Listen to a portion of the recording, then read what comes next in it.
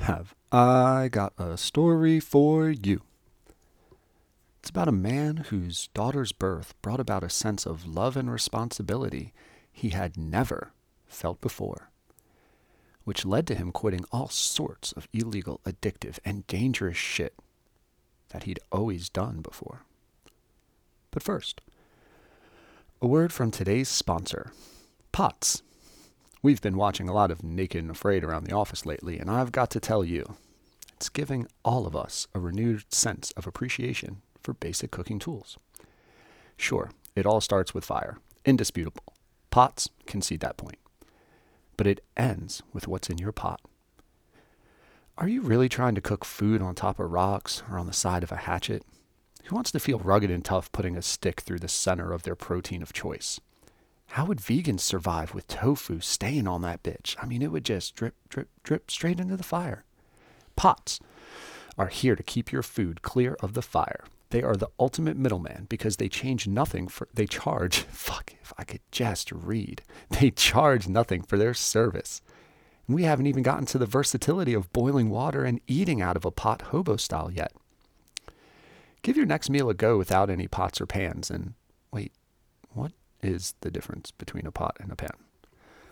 Well, I'm glad you asked. See, a pot has two distinct handles on opposing edges that are used primarily for liquids due to the height of their sides that rise perpendicular to its base.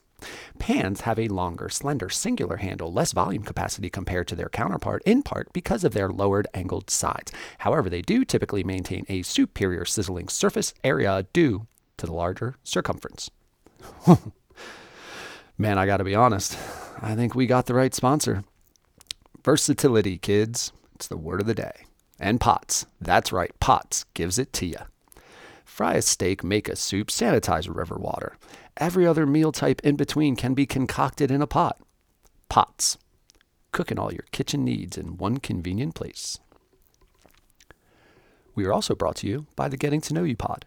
The support has been amazing. We honestly weren't sure how this was going to go, but fucking 28 episodes later, we are over 600 downloads. Please continue to support the pod and all its guests. Friend and follow all of us on Facebook, Instagram, Twitter. Take a second and do it now while you're listening. Then go to Spotify or Apple or iHeart or wherever you pushed play and subscribe and rate the pod. All this encourages us to keep finding different, unique people to get to know. It gives us, to our guests anyway, what the kids would call street cred, yo. That's a terrible fucking voice. God. And now, getting to know you. Hello. Getting to know you.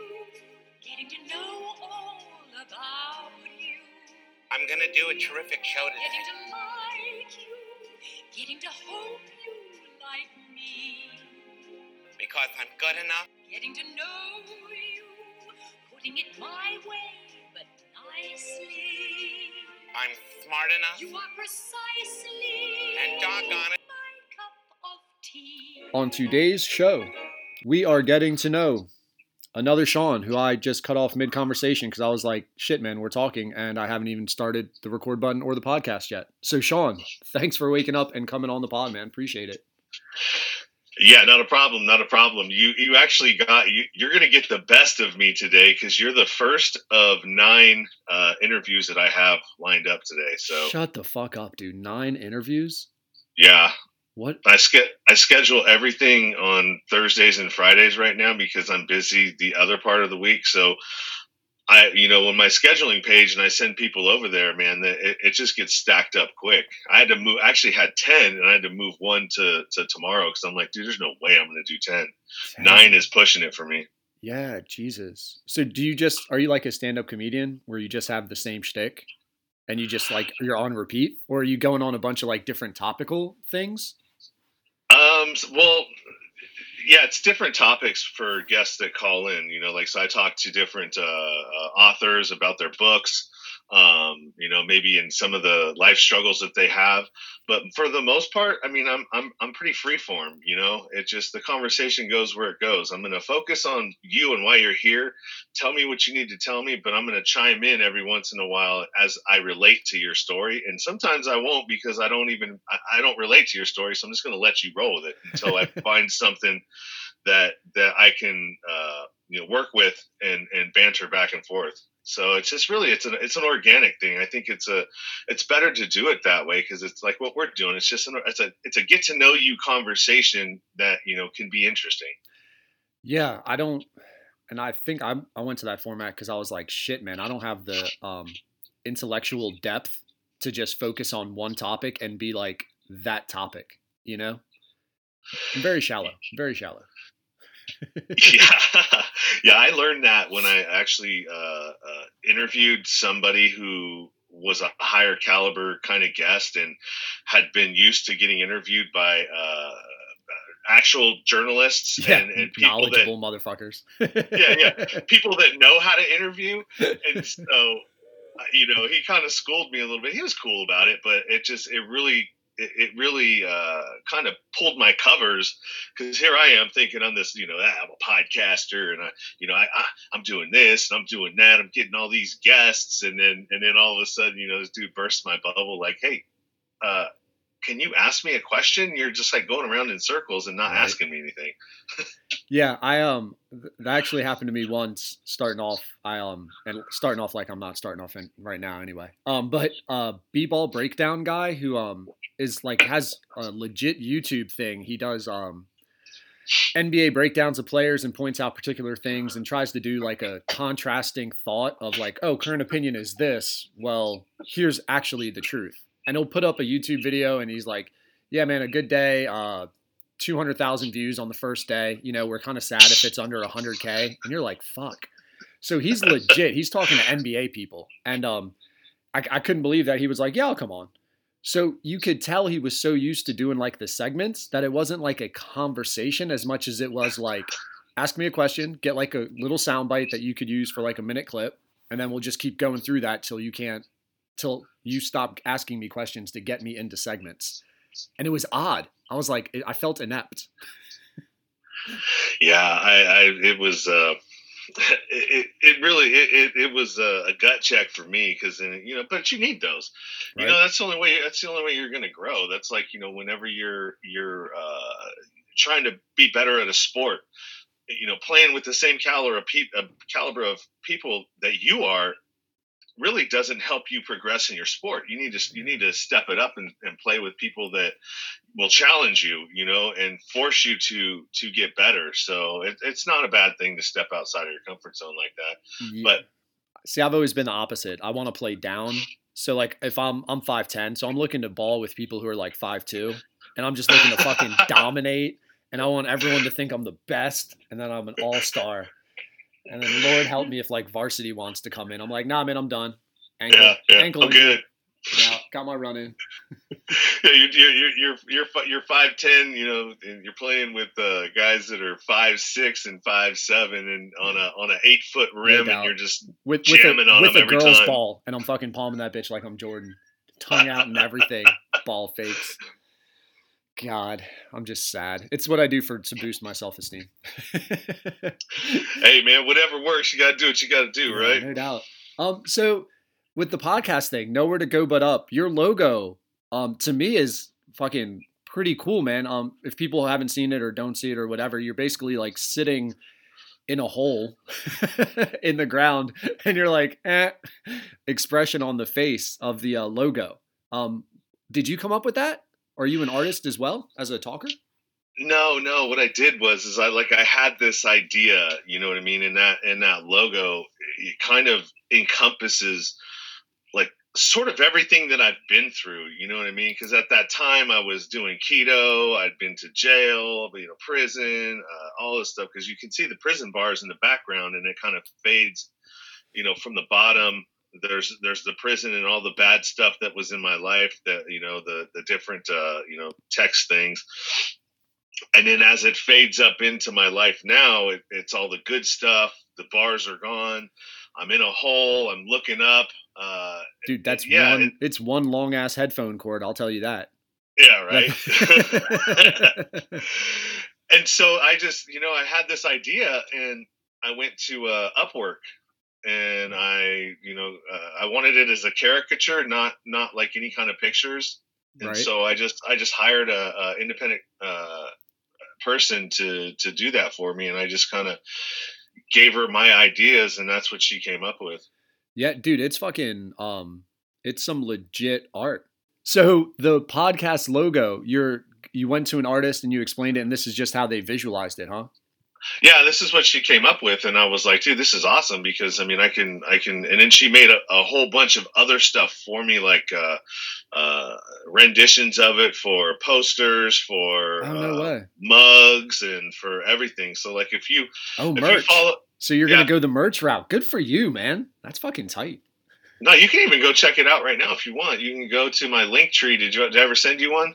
I'm kind of scared to go on the internet now when I'm talking to you. It will crash again. I can't. I don't think so.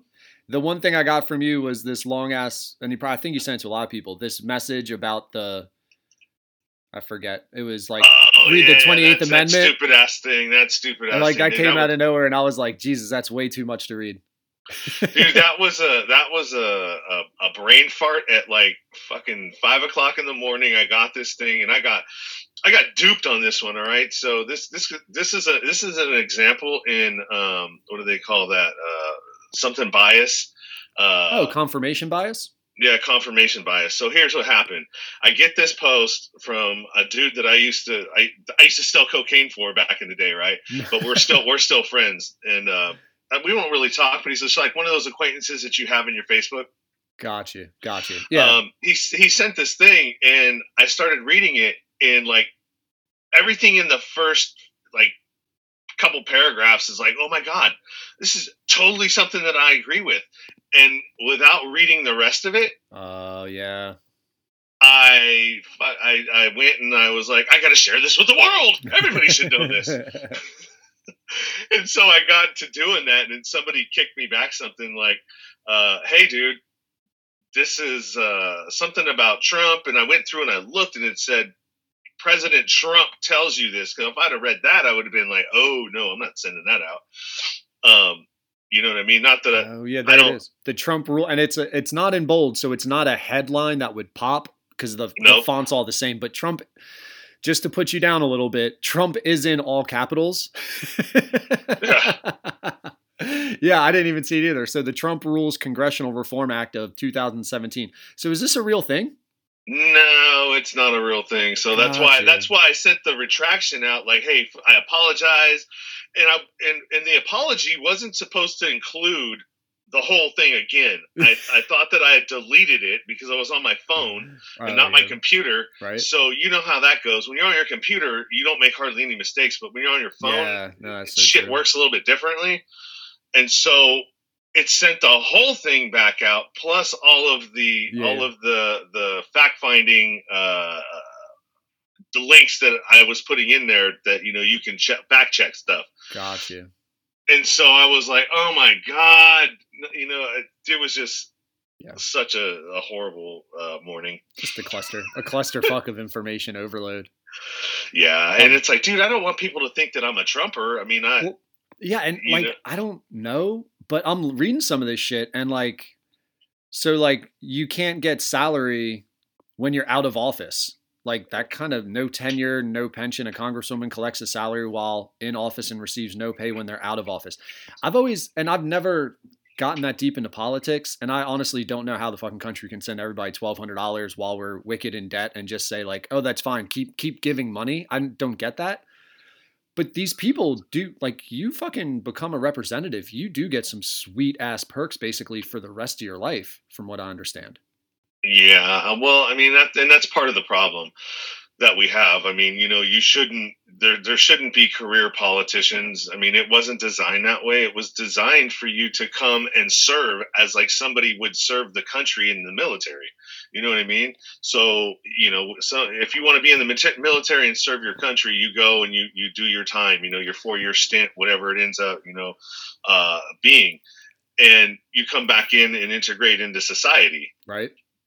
That's the way it was set up for politicians too. You come, you're a lawyer, you're a doctor, you're somebody, bartender like AOC. Yeah. Well, did you know that was like a casting call that she answered? That's how that was set up. Casting call for what? To be a politician. Shut the fuck up, dude. No, seriously, look it up. Tell me about this. So, like, I don't know enough about it, but that's just what I've heard, and I've heard it through a couple of different podcasts that I listen to. One is the Tinfoil Hat with Sam Tripoli, and another one was the Conspiracy Farm, which is Pat Miletich, the UFC fighter, and this other dude named Gregory Wilson. I think, I don't know. But yeah, that's what I heard. I read about it. Like, she answered some sort of a call, and they were looking for something. I mean, dude, all this stuff is fake. It is on Reddit. Now, I don't know. She was, yeah. I don't know. I want to read. I do bad. I'm trying to get better at the whole like read shit and look shit while you're talking to people. But yeah, Reddit. AOC got her seat by answering a casting call she auditioned for. And Snoops.com, an actress, calls her AOC, an actress playing a congresswoman. Is she an actress playing a congresswoman? The claims made by Mr. Reagan and the brains behind AOC viral video illustrates. Wow. I'll have to look into that. Yeah, that's something where I feel like I can do a better job with my time, is going down conspiracy rabbit holes. I feel like that would be fun. Well, you know what? So this ties into, when I was in prison, I was in federal prison. One of the places that I had the pleasure of stopping through. There was a guy that wrote the book called Bloodlines of the Illuminati. And he was a published author, wrote a bunch of other books as well, but he was in there, and I would walk the track with him almost every night, and we'd talk for a couple hours, just bullshitting, and I'd just be in awe listening to this dude's stories. Bloodlines of the Illuminati author was in federal prison? Yep, his name was Fritz Springmeier. Insider trading, or how did he wind up there? Or was it part of the Illuminati's plan for him to be in there? Yeah, he got kind of set up. He got too close to something, and they set him up with a bank robbery. And it's like, dude, why does this dude need to rob a bank? He's a published author. You know what I mean? He's got a life. I mean, it just didn't make any sense. Wow. And so, and then whenever he would start talking about it, because he would get in as a teacher and teach the GED courses, right? Oh, and shit. So he had gotten moved from New Mexico or Arizona, some prison down there, a federal prison down there, because he was talking about his case and talking about the Illuminati and all of this stuff. And they moved him. Every time he would start talking about something, they'd move him to another place. Holy shit. That's fucking crazy, dude.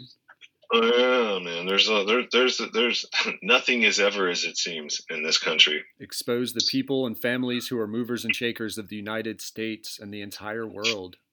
89% of the people, Google users, like it. Dude, so I was reading a history book about the form of the country, and I really started thinking, like, there was a Clinton family in the fucking late 1700s that was really anti-United States and all about sovereignty of states. And like, it fucked me up. I'm like, wait, did the Clintons that I know actually come from these people? Like, is it the same bloodline? And then my mind goes like, who are fucking Washington's like great grandkids that are just connected beyond connections in America? They have to be around here, right? Well, that's the thing here. So when people in politics, they're all families, right? They're all wealthy families, and it's a club basically. You're not gonna if you're a rich and wealthy person, just look at how country clubs run. There's there's levels to the stuff. If you haven't graduated to the next level, you're not going to get in there. And so, like the Clintons, dude, Hillary's dad was if I'm not mistaken, he was a gangster. He used to run moonshine. So I mean, it's not so like all the stuff that you hear about the Clintons and people dying around them. her dad was a gangster, so it's not too far out of the realm of possibility that she learned a lot of that shit from him. Yeah, right. Holy shit, I didn't know that either. Yeah, I mean, so it's really crazy, man. And the problem is that these we the people have let it get so far out of control that it's a runaway freight train now. Nobody knows how to reel it back in. The government has so much power and it's gotten so big and is full of these career politicians that know how to manipulate everything. And the corporations are really what is running this country. It's not the politicians. The politicians are not working for the people anymore. They're working for the corporations, right? Yeah, the funding. I find it for the. Well, I'm sorry to cut you off, man, but I find it funny that like the federal government is this like huge entity, right? And like that's the top. The president's the top of the top. But like all the decisions are for Corona and opening keep getting kicked down the hierarchy.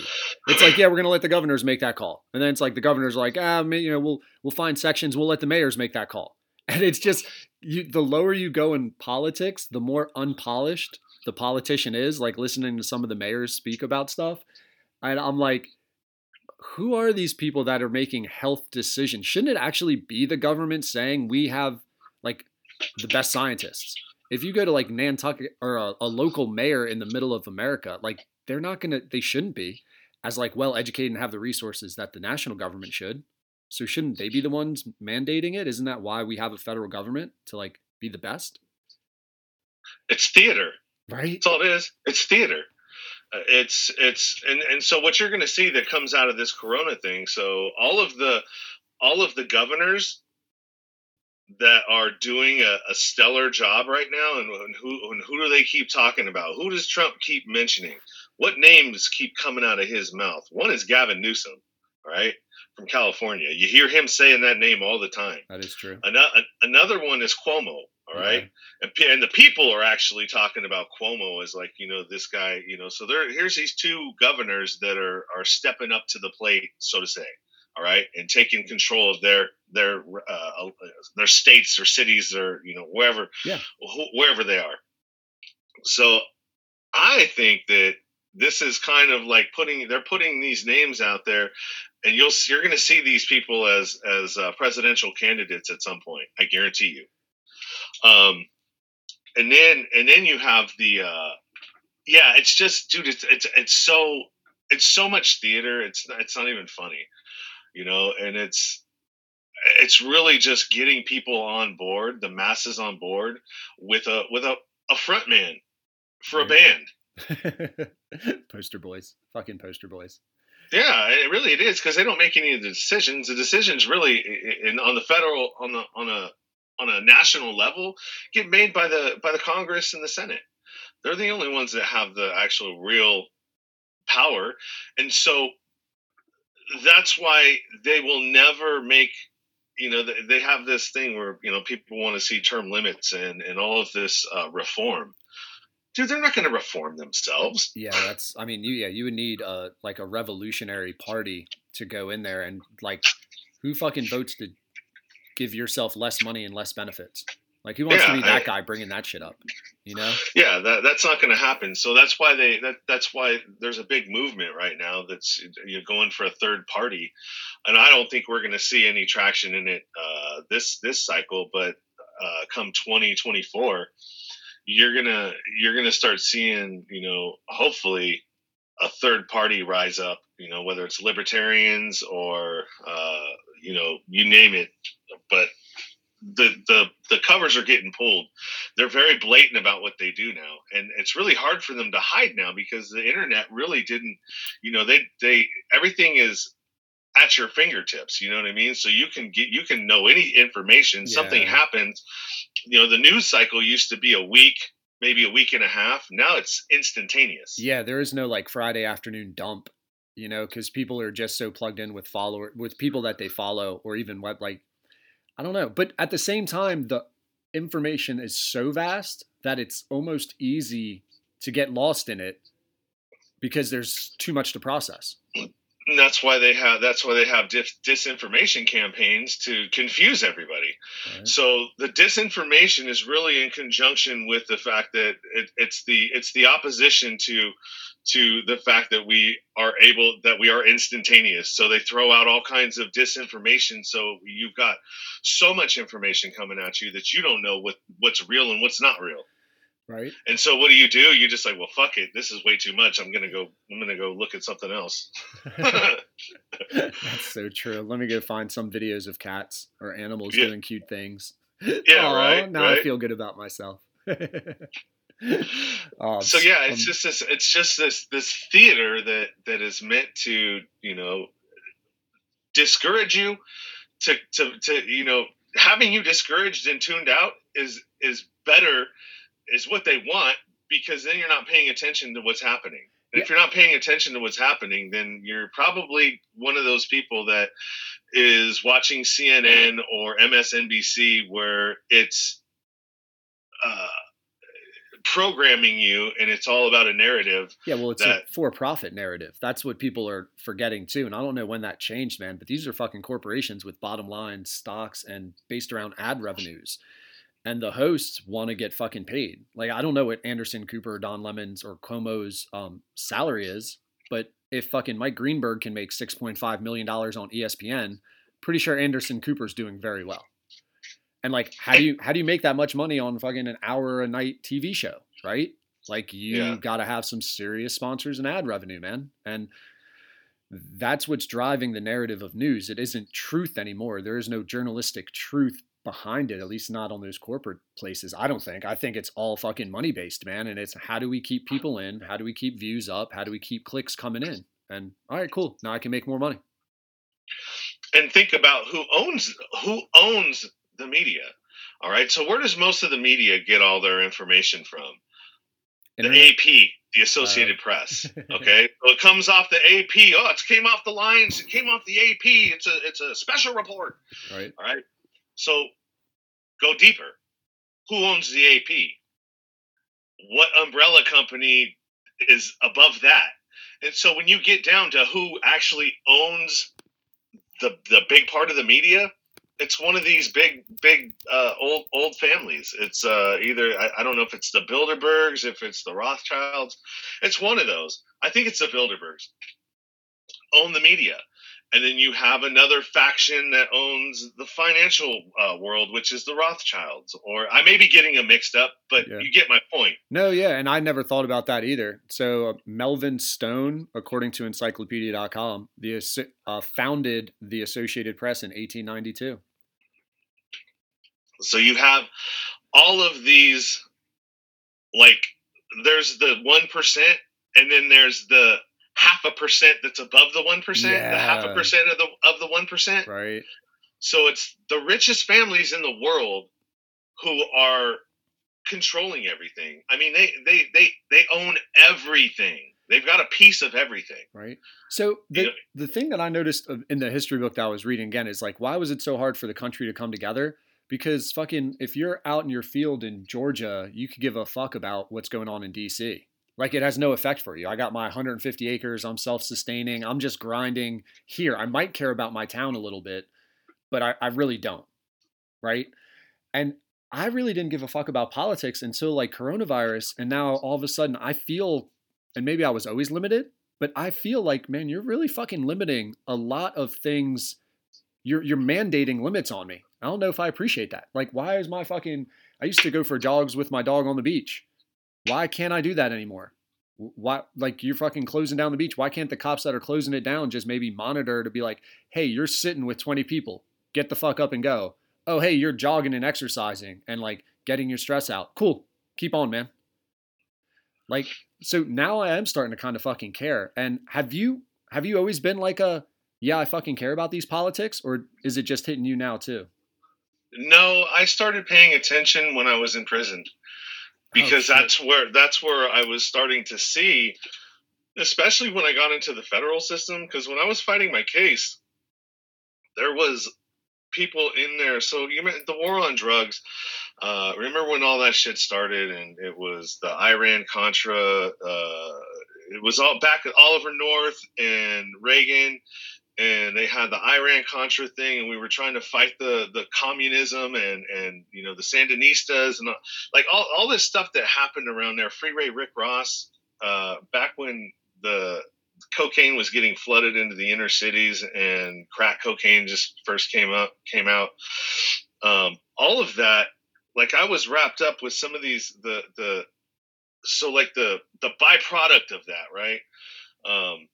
I was locked up with these guys. They were rolling 40s or rolling 60s Crips, and they were from LA, and they got RICO'd. And I was talking to these guys because they were fighting their case up in Vegas, because that's where, I don't know why, but maybe that's where they got arrested. But anyways, I was talking to a lot of them, and how the government operates is just crazy. You had some of these guys that, at one point they sold, they were selling crack or selling cocaine and whatnot. But, there were some of them that it was 5 years after they'd gotten out of doing all of that, and they'd actually, were turning their life around.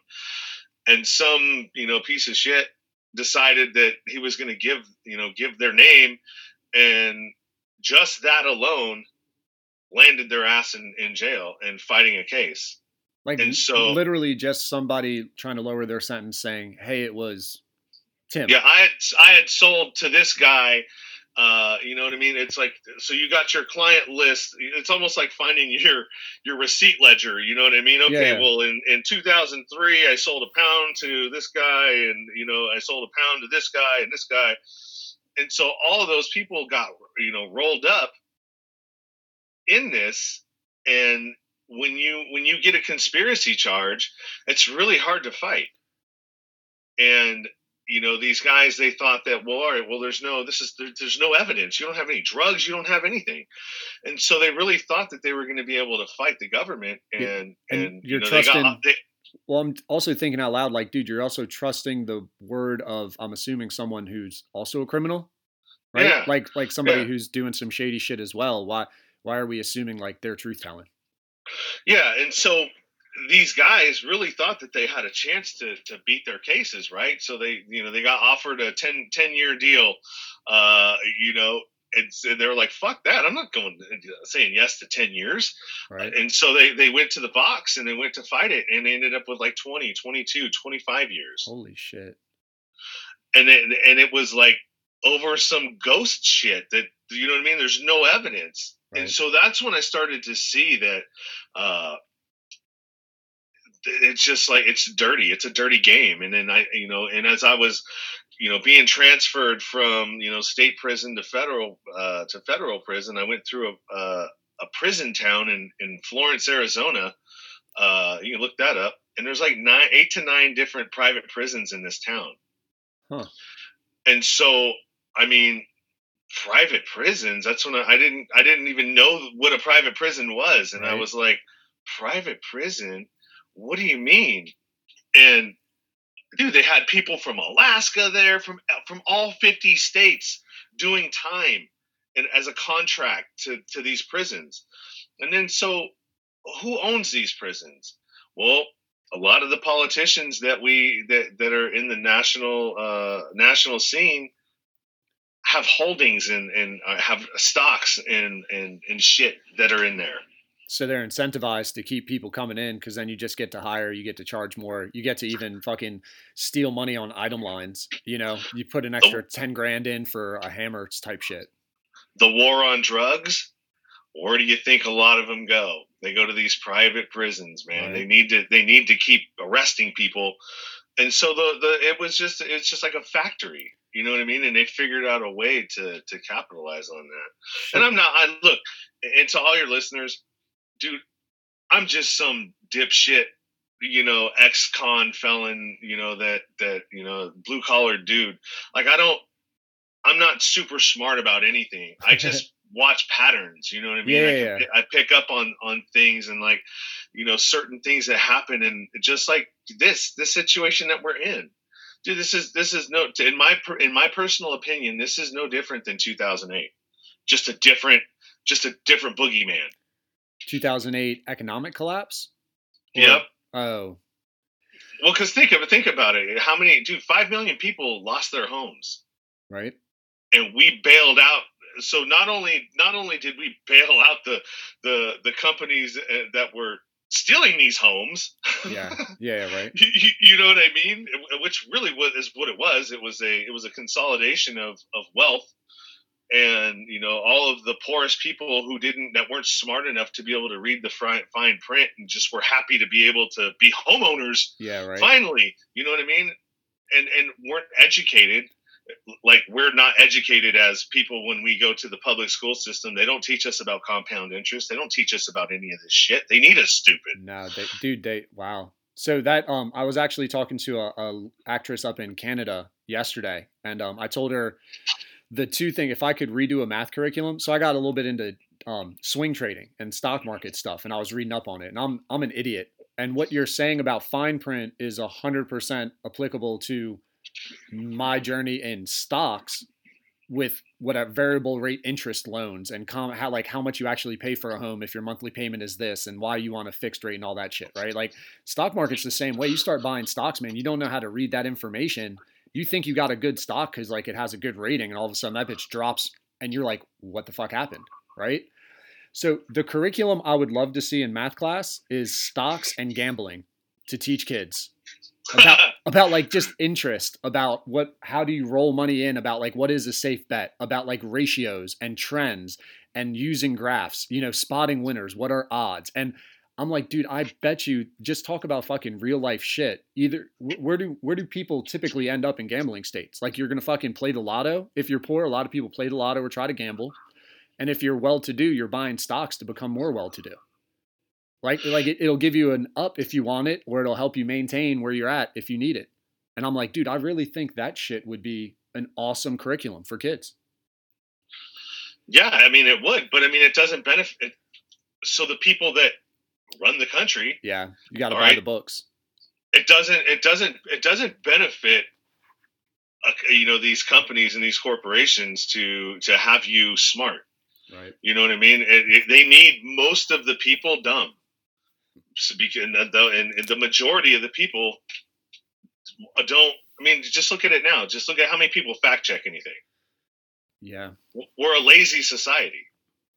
Yeah, even though it's all right there. Yeah, man. So I watched The Big Short, that movie. I actually just watched it like a couple days ago on quarantine.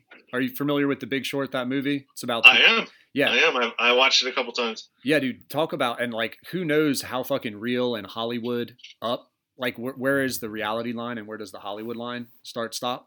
But that movie does a fan-fucking-tastic job about like, wait, you can buy bonds on bonds on bonds, and we're just making up stocks based on stocks and betting off of. There's one scene where it's like, I'm going to bet about your bet, about their bet, about him winning. And it's like 6 bets removed. And you're like, how the fuck is that a stock? How is that being sold? But it was. It's like 100 side bets on the original bet. Yeah. And like, that was the stock market. That's like mortgages. And you're like, holy shit, who's fucking being okay with like, you make 40 grand a year. Yeah. You can own 2 homes. Like, how did that pass the say it out loud common sense test? I never got it. Well, there's no oversight. There's no, right. You know what I mean? It's you have these whatever you want to call them, man. They just there's no regulation to them because it doesn't benefit the people who it's benefiting to have regulations on them, because they're the ones that are writing the rules. Yeah. So here's something that's going to be funny. It may be funny. It may not be funny. It depends on what side of it you're on. So here we are. Everybody's not working. Well, most of the people aren't working. I'm not essential.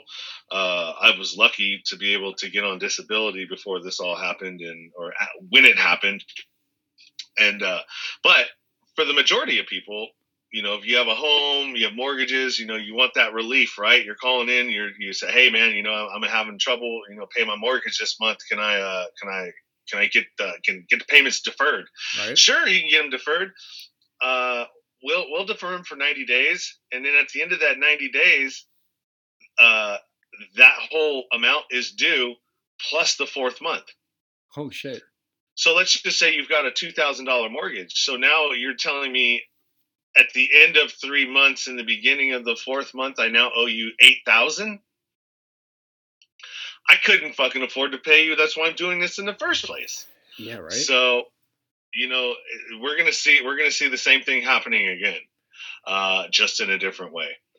People are gonna start losing their homes again. I don't know if it's gonna be as bad as the last one, but for the folks that aren't educated in how to and don't understand some of these things, they're going to find themselves out on the street. Yeah, I wonder if it's going to be regular people or it's going to be like the Airbnb buyers who thought they could just snatch up condos and homes all across the country and just like continually rent them out to cover the mortgage and profit. Yeah, I don't know because if it's going to be like that, but I just can't see a court. I just can't see the courts dealing with handing out eviction notices because of Corona unemployment.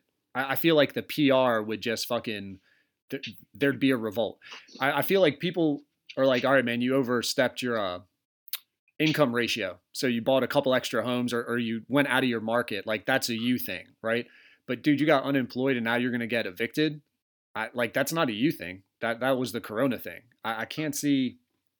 I just don't feel like the government's that fucking evil where the dude serving the warrant would actually kick people out of their homes for not paying a mortgage due to Corona. We'll see. There's going to be like, we're in the honeymoon. We're in the honeymoon phase of this thing. Like This is the easy part of where we're at. That is true. You know what I mean? We don't even know what the financial implications of this is going to be, nationally. Who knows? Nobody knows yet. Right. Where's all this money coming from? Where's the $1,200 stimulus? Everybody who's on, if they can even get on unemployment right now, because you can't even get through in California on the website. Oh, really?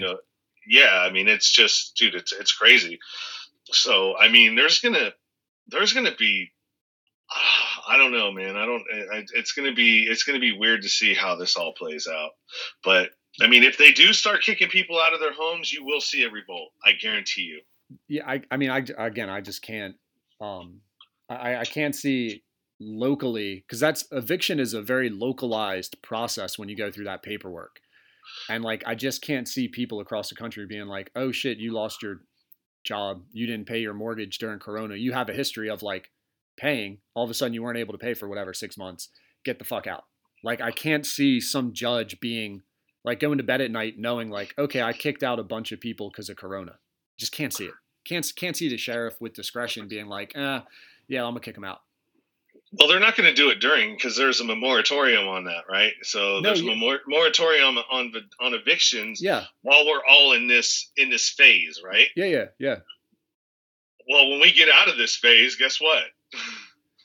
Right? No, I'm with you on that, but I'm thinking like, so then to me, like worst case scenario is you fall fucking 4 months behind and then you start working again. And then it's like, all right, man, look, man, I can kick you $50. I can kick you $200.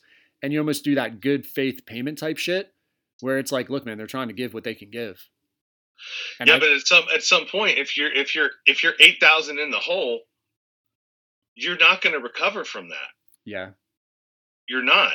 Unless somebody gives you an influx of cash, but the average person barely has enough in their savings to cover a $400 emergency. Yeah, see, I just can't see the $8,000 being due at once. Is that really what program is doing that? Like, dude, there's banks that are doing that right now. Yeah, see, that's fucking like, shouldn't a 30-year mortgage just be like 30-year and 4 months? Right? Well, like that would be like the right way to do it. So I had my car payments. All right. So the payment on my fifth wheel, I deferred that for 2 months, and my truck payment, I deferred that for 2 months. I didn't read any of the stuff because they didn't send me anything. I just did it over the phone, and I actually get something from them, and I'm still having to pay interest. Oh, so yeah. See, I knew that shit was coming up. Yeah. Yeah, they deferred it, but I'm still paying the interest for the 2 months. Yeah. So they're still making money. Yeah. You're not helping me. Yeah. You're helping yourself. No doubt, because you just get 2-3 months of fucking interest while I'm not lowering my principal at all. Yeah, I mean, so, dude, I'm telling you, man, you start paying attention to stuff and you start looking a little deeper into what's happening. Start listening to some people that are on our side.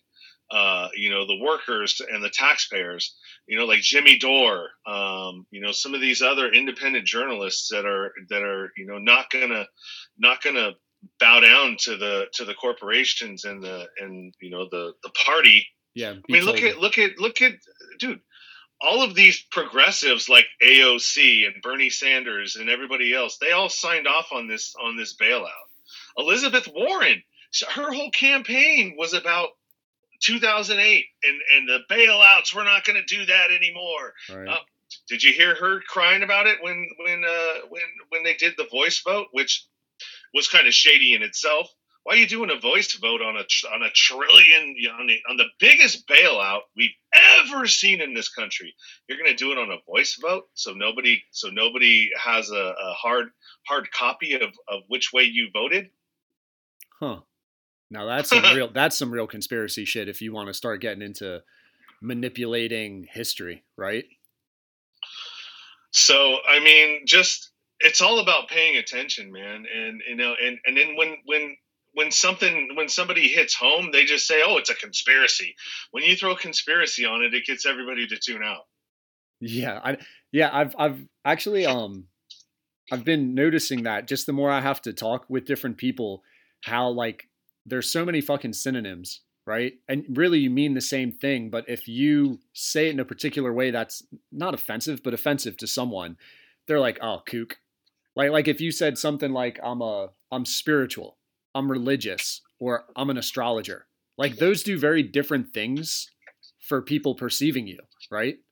And conspiracy is the same way as maybe you're just trying to say I'm investigative. And now all of a sudden you sound like a fucking intellect. It was like, "Oh wow, so you're a fact checker." Yeah. Okay, yeah, I'm smart as hell, dude. I'm a fact checker. No, you're a conspiracy theorist. Wait, you're fucking crazy? And it's like, no, same thing. Yeah, I mean, that's just really how it goes. And so, I mean, the disinformation, misinformation, all of that stuff plays a part into it. So, I mean, you really got to be careful. If you're really seeking the truth, what you let into your ears. Right. So, dude, why are you going more podcasting? How come you're not going political and like running for some local shit or something like that? How come you're not going to be the AOC of the West Coast? Well, first of all, I'm a felon. I've been to prison. I don't, that's not gonna play too well into that hand. I did run for a business agent position in my union and I lost. Hold on a second, because I was going to ask. So, like, the felon thing, do you really think? So, like, Trump is not a felon, but you think people look more favorably on Trump with all the shady shit he's done versus a felon? Well, there's a lot of people out there that are of this mind, and so this is how it gets spun. Why should he be celebrated when he did the wrong thing when there's tons of people out there that continually do the right thing? And didn't go down that route. And I got hit with that too when I was running for my position, so when you're in a union, it's a lot like being in a government, right? You've got to be elected to things. You have it's a democratic process, right? And when you run for a big position like that, you have to campaign. And so the same kind of bullshit that happens in real campaigns, that you get slandered, you get people, talking shit about you. What was the union? I'm a mechanical insulator by trade. So I'm a heat and frost insulator, local 16. Okay. And like so for your position, you need how many votes about? So there was about 500 and change eligible people that could have voted. Okay. There was 3 candidates. I got the lowest, but I'm the one that had so I was the Hillary Clinton of my situation. I had the most experience. I had the support of everybody on the top, all of the officers that are already in there, but it got spun that, he's the chosen one. He's the one that, they're trying to put in, he's just a bitch for the system, and it worked against me. And then there was another dude who was a very good speaker, super intelligent, and was good at telling people what they wanted to hear. And I'm not that guy. I don't tell people what they want to hear. I tell you what you need to hear. Right. And, you know, because I'm a realist. And this dude was just, you know, saying, he was playing to everybody's complaints. Like everybody said, oh, our union dues are way too much. Well, I'm going to lower the dues. Okay, well, now you got a whole bunch of people over here that, oh, I like that. Right. I want my dues lowered, knowing that he couldn't do any of that. Right. You know what I mean? There's the dues are like taxes. Once they get them, you ain't getting them back. Yeah. Right. But there's people that want to believe, you know what I mean? Just like in our own society, there's people that want to believe these things that these politicians are telling them. So they have key things. That's why they have key issues, you know, that they spit out. So did they use the criminal history on you? Like yeah. Well, I mean, I got word that they were saying, oh, so you want a felon, a criminal, running your deal and all this other stuff, and it just, you know, it gets spun that way. And so, and then there were some guys that I would talk to, and they're like, well, why should you be celebrated when, you know, you broke all the rules and I didn't? You know, I went and did the right thing and I did all of this stuff, so why should you get any kind of special treatment? You know, because everybody celebrates somebody who you know, goes from tragedy to triumph, right? Yeah. And for the people that don't experience that, I don't know if it's because you're jealous that you didn't have any tragic things that happened in your life to be celebrated about. Who knows? Right. But I mean, it's like, you know, they look at it a lot differently, and there's a whole bunch of people like that. And I think most of the Midwest are people that are, you know, the majority of them, they're God-fearing, religious, you know, the Bible Belt. And, you know, don't attack me for what I'm saying. That's what my perception is. Yeah. So then they wouldn't look favorably upon it. How do you feel? How do you feel about unions? Are you like unions are the necessary evil? Unions are great. Unions suck. Like, where do you? We need unions. You know, that's why we're in the position that we are right now with these companies, these corporations that like Amazon, that, you know, you start talking unions and like they have been, and they fired like 7 people so far because they're trying to organize. And that's really what needs to happen. That is our only power against the corporations, is for everybody to start unionizing. Huh.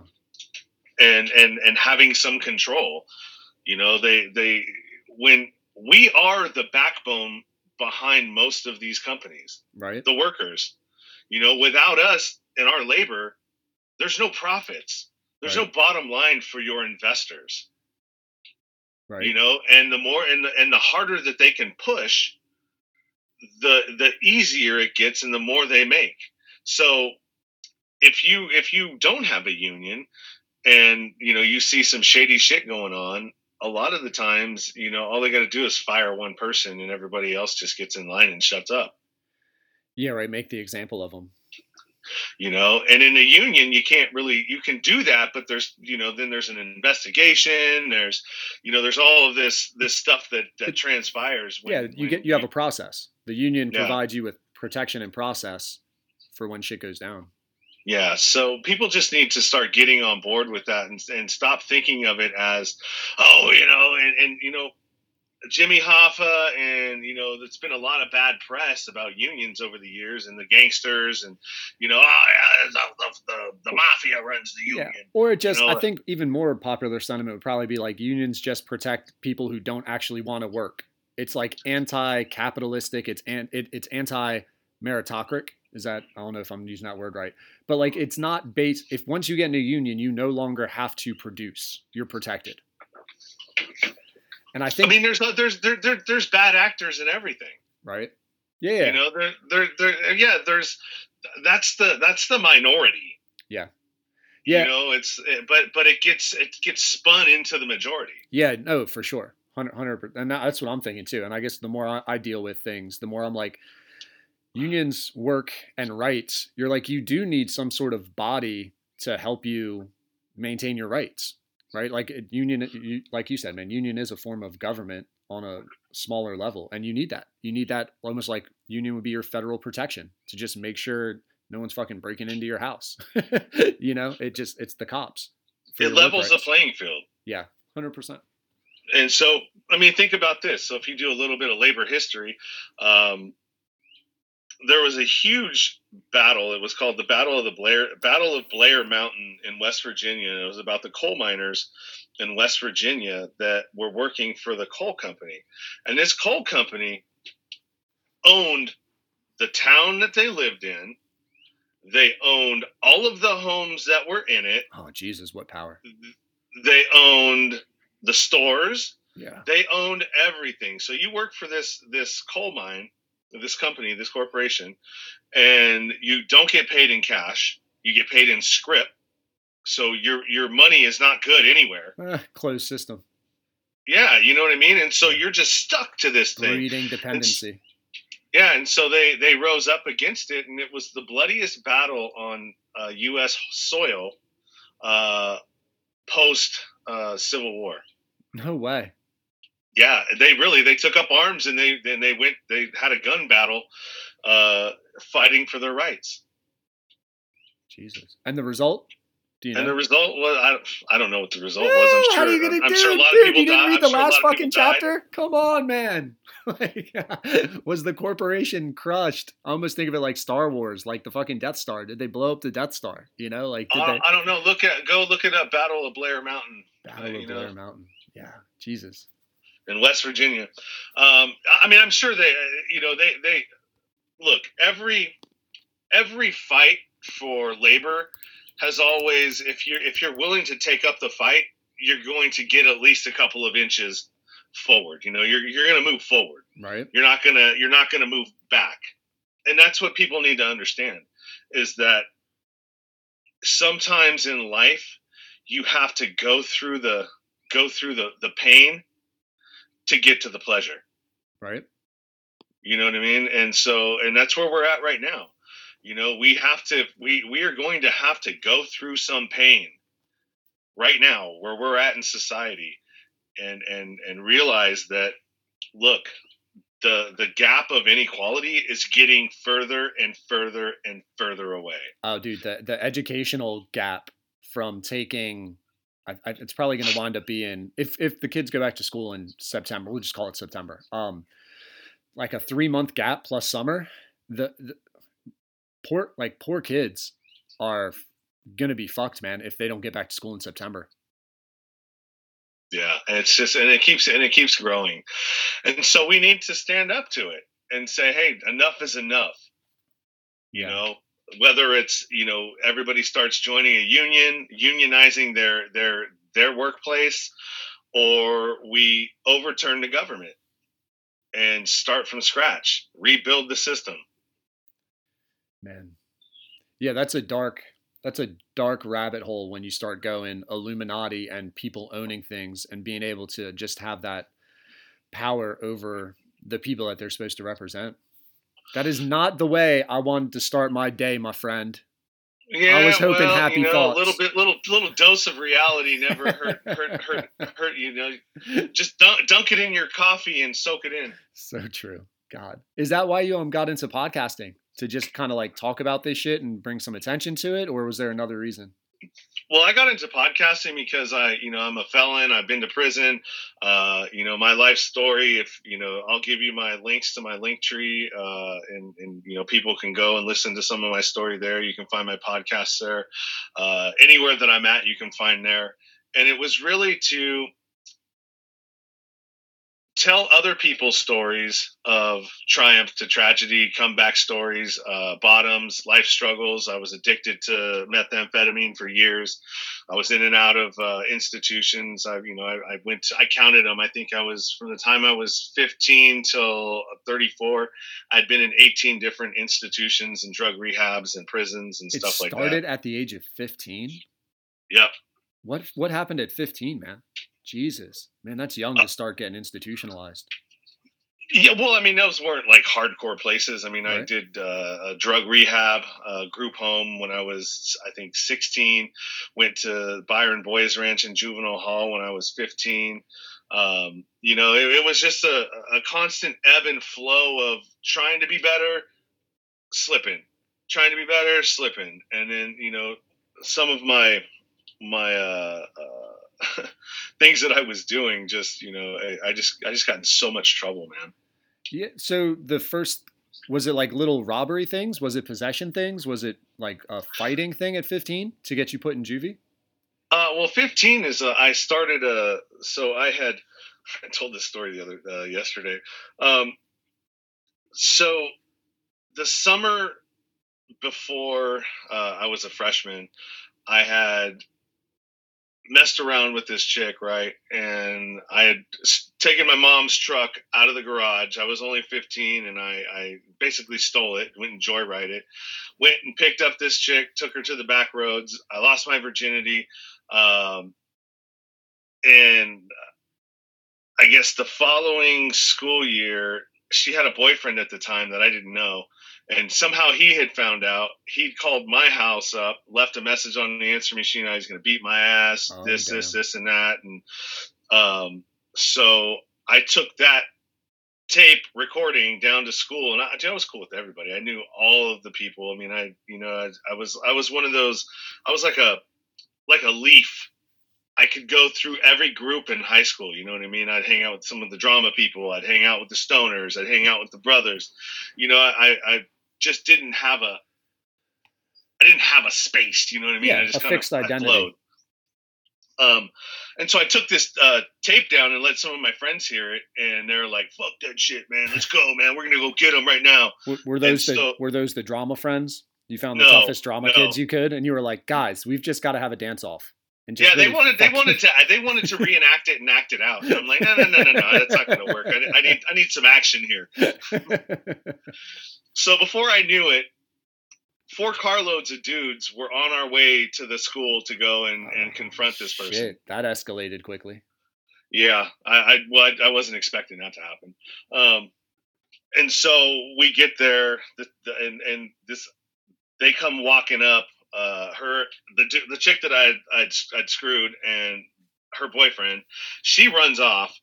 He continues walking towards us, and bad move, bro. Dude, numbers are numbers. End of the day, I don't care how fucking tough you are, man. Numbers are numbers, man. Yeah, and so as soon as he gets there, he gets surrounded by like fucking 10 dudes, 10, 15 guys.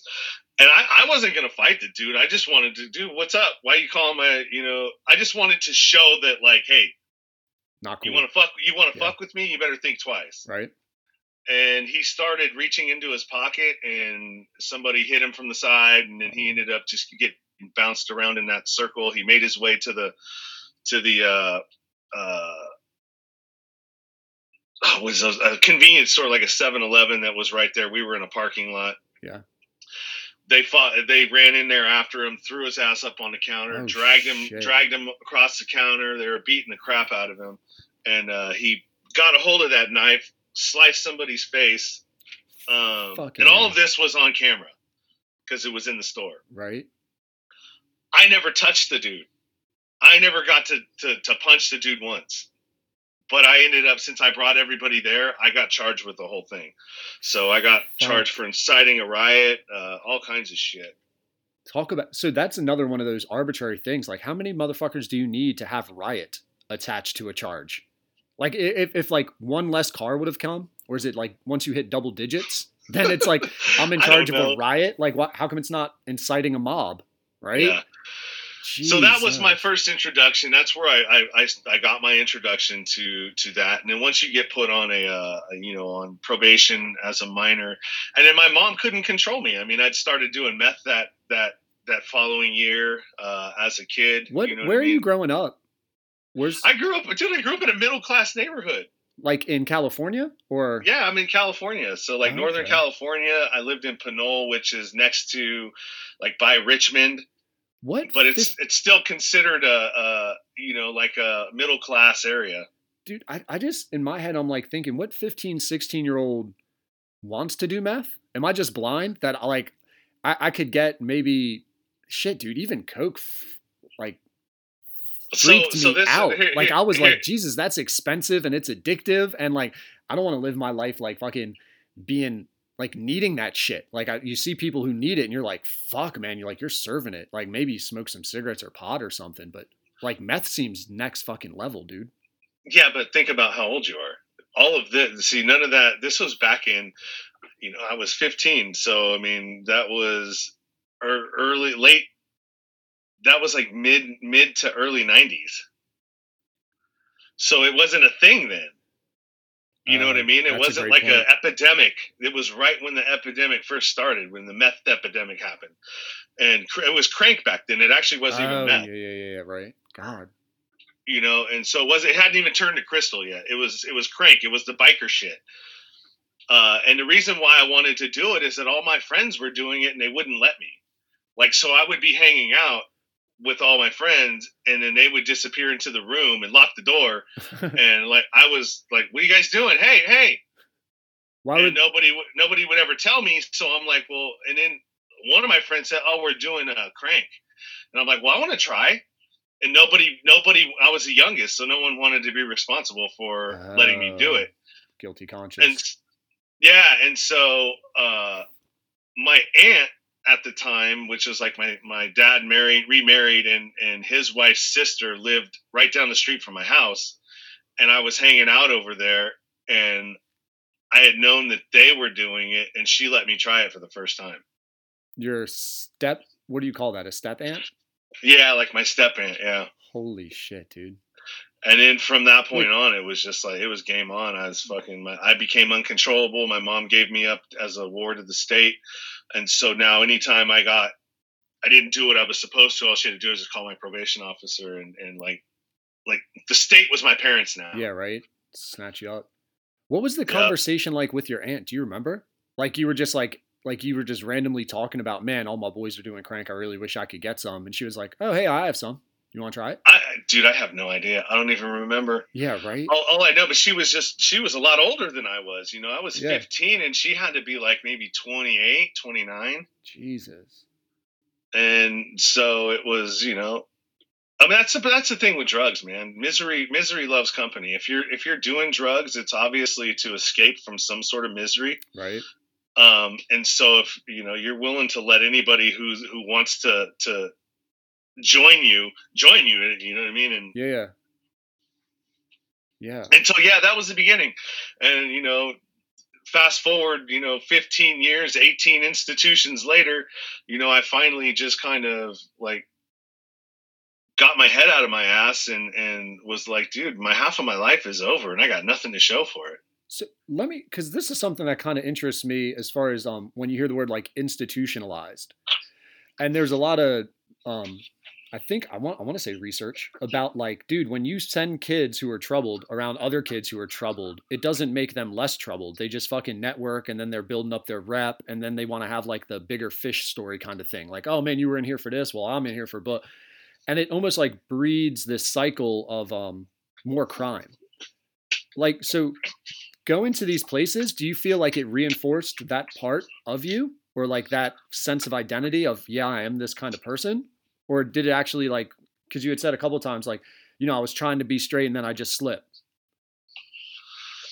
Yeah. So, I mean, I always kind of had, like, I've always known that I didn't belong in prison.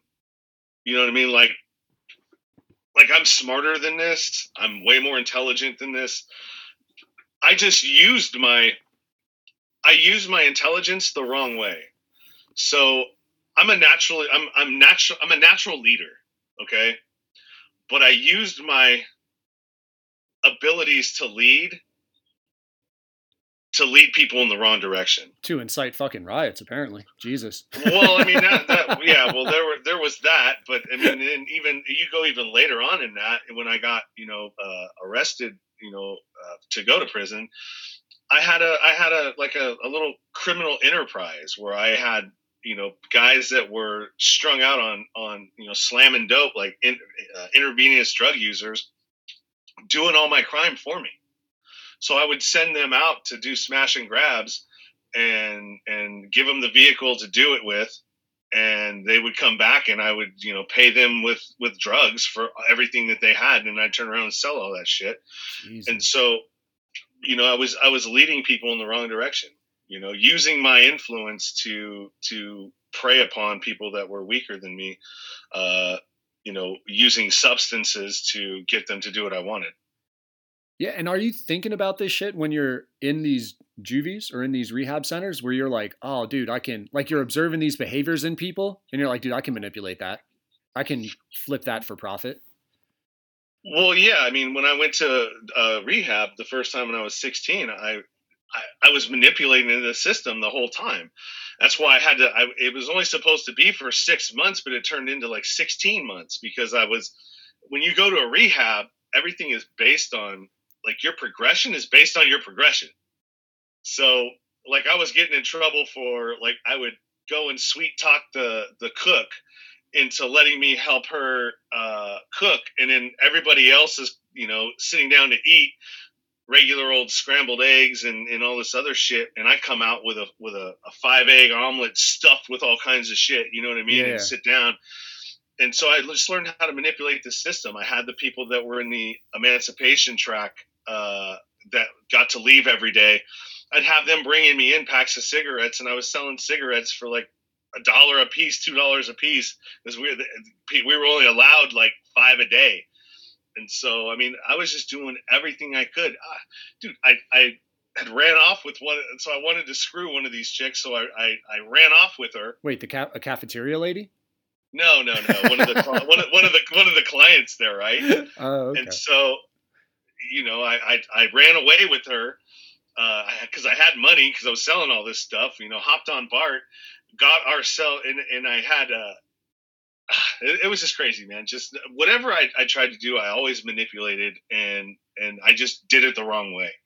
And so now, having gone through all of that and reflected, and I am where I am now. I just want to tell people stories and be able to articulate that, everybody goes through shit, just because don't let your story be your conclusion, or your circumstances be your conclusion, because it doesn't have to stop there. Right. You can always change your story. You may not be able to change the other chapters, but you can always write new ones. What gave you the realization? Like, is it the typical like rock bottom moment where you're just like, fuck this? Or no, it was a progression. I mean, everything has a I don't even know how to explain it, man. It was, just because I stopped doing drugs, that's one part of it, but there were other parts of it too. Like I was horrible at relationships. I had an anger issue. I had, there's all of these other things that came up once I stopped doing drugs that were always there, kind of hiding. You know what I mean? Like being verbally abusive, being, this is all stuff that I saw growing up. And so that was all still in there, and so there was things that I had to change after I stopped doing drugs. And I mean, not even to this last relationship that I was in.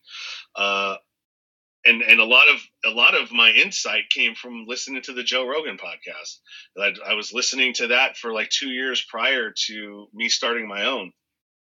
And just listening to different people and, realizing that, hey, you're kind of you're still not a cool person.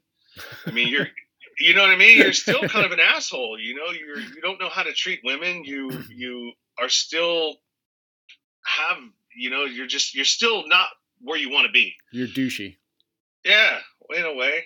I mean, I was always cool. I never had a problem getting chicks. I mean, I still don't, but I don't know how to have a relationship.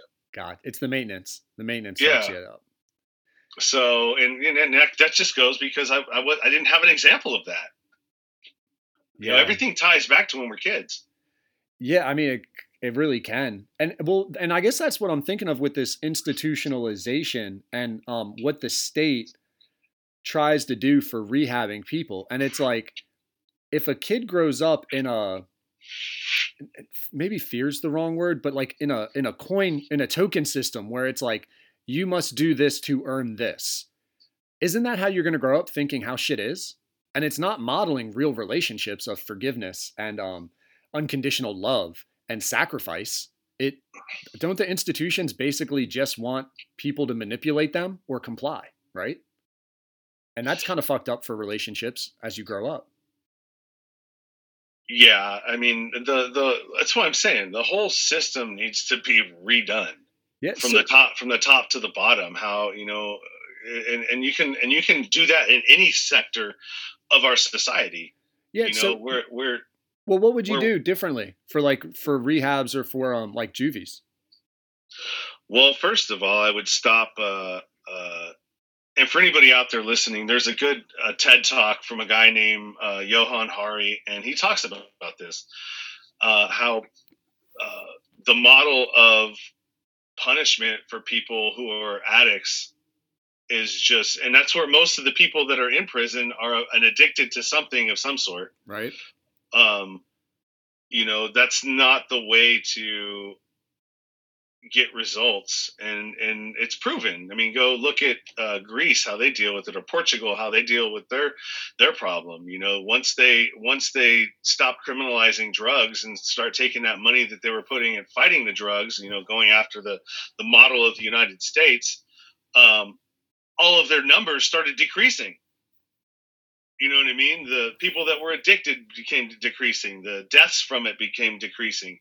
The crime, rate went down. Yeah. Everything. So then that kind of goes with the addicts. What you were saying, people do drugs because they're ashamed or they're trying to cope. So now they go to jail, which makes them more ashamed and gives them more shit to cope with. So when they get out, they just go to the drugs to try to not feel what jail is making them feel. Then they get busted with the drugs. So now they go back to jail, and now it's even more severe, more worse. They feel more like shit, and they never get to actually process the emotion in a healthy way. Right? True. And then a lot of the people don't have the support system to be able to progress once they get out. I was lucky I did. So I fell down, a number of different times after I got out of prison. Like, you would have thought that, oh, okay, I went to prison, I better shape up. No, it didn't happen that way. I ended up getting, a couple of violations, and, the story, like, I have 3 parts to my story that could be 3 separate movies. The shit from when I was a kid, the shit while I was a criminal, and then the point where I'm at now, writing the news story.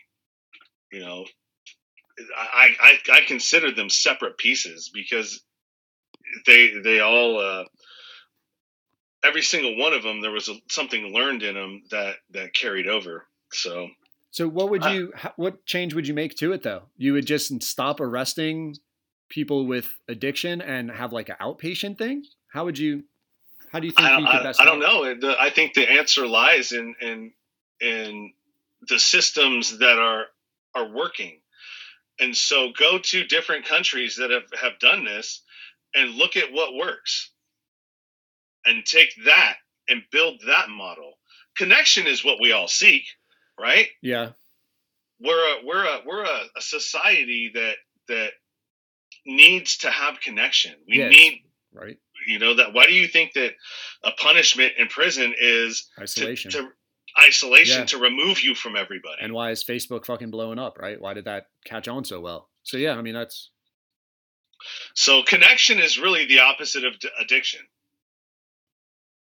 Because once you're connected, and I implore everybody to go and watch that YouTube video, that TED Talk of Johan Hari, and it's titled "What We Think We Know About Addiction Is Wrong," and it's true. Yeah, because you can't really like beat or punish an addiction out of someone, right? You more have to connect and love an addiction out of someone. Yeah, I mean, it's because what are you doing? You're shaming them. Right. Well, the whole reason why they're using probably is because of something shameful that happened in their life at some point. Yeah, that they're not dealing with, and so now you want to shame them some more. Parade them around as like if you go to Arizona. You can see the chain gang on the side of the road in stripes, picking up trash on the freeway. Right. It's like you're shaming people, and that doesn't work. It works in some things, like if you shame a fat person, sometimes it'll work, but I don't know. When somebody tells me I'm getting fat, I'm like, all right, well, shit, I guess I better go and fucking walk then. Yeah, no doubt. Let me get some stuff. I better go do something. You know what? You know what? One shaming I'm totally in favor of is stink shaming. Like if someone fucking stinks, don't beat around it. Don't let them walk around as the stinky person. I don't know if you have to publicly shame them, but it's okay to make stinky people feel bad and be like, dude, you fucking stink, man. Shower, deodorant, right? Like fucking wash your hair, man. Shampoo. And I don't know if fat shaming is at that level, but with the health issues with obesity, I almost feel like there's a difference between being thick and being fat, right? And I'm like, I think it's okay if people are unhealthily chunky to just be like, bro, fucking pounds are catching up to you, man. Stop eating like shit. Start exercising. Yeah, well, and the whole like body. I mean, I get the body positive thing. Like I get all of it. Yeah. But for me personally, this is how I feel. I struggle with weight. Okay, I struggle with my weight. I bounce between, 260. I mean, my heaviest was 273. I jumped down to I went down to 235, which was really, to me, that's my ideal weight. Dude, how tall are you? 6'1". Wow. Yeah, 270 is fucking like that's some Zion Williamson type thickness, dude. Well, I mean, I carry it though. I mean, it's pretty well distributed. So like right now, I'm starting to get a little bit of a gut because I haven't been exercising at all. One is I can't because I'm on disability. So anything that I want to do, it's like I'm like, if they got somebody watching me, I'm going to end up getting screwed. You know what I mean? Because that is a possibility. Yeah. There it is, conspiracy again. So but I would hope that my significant other or anybody that I'm around would be like, hey, bro, hey, go fucking do something. You're getting fat, right? Instead of like dancing around it, and now we're not saying anything to people, and they're obese, and people want to go, oh, well, body positive, embrace body the obesity, positive. Yeah, fuck that. Shit's unhealthy. Okay, yes, but at some point, it's a health issue. Yeah, dude, 100%. Like if you were eating little toxins, if you were drinking little cups of bleach or what the fuck ever, like you wouldn't be like, oh my God, it's okay that you're a bleach drinker. Just keep sipping and being you. You'd slap the fucking cup out of their hand and be like, stop. You're killing yourself. This is not healthy. There's a better life. Yeah, there's a better way. Don't listen to what Trump said. You don't need to disinfect your immune system. Yeah, so then why does that work for things like body but not for addiction?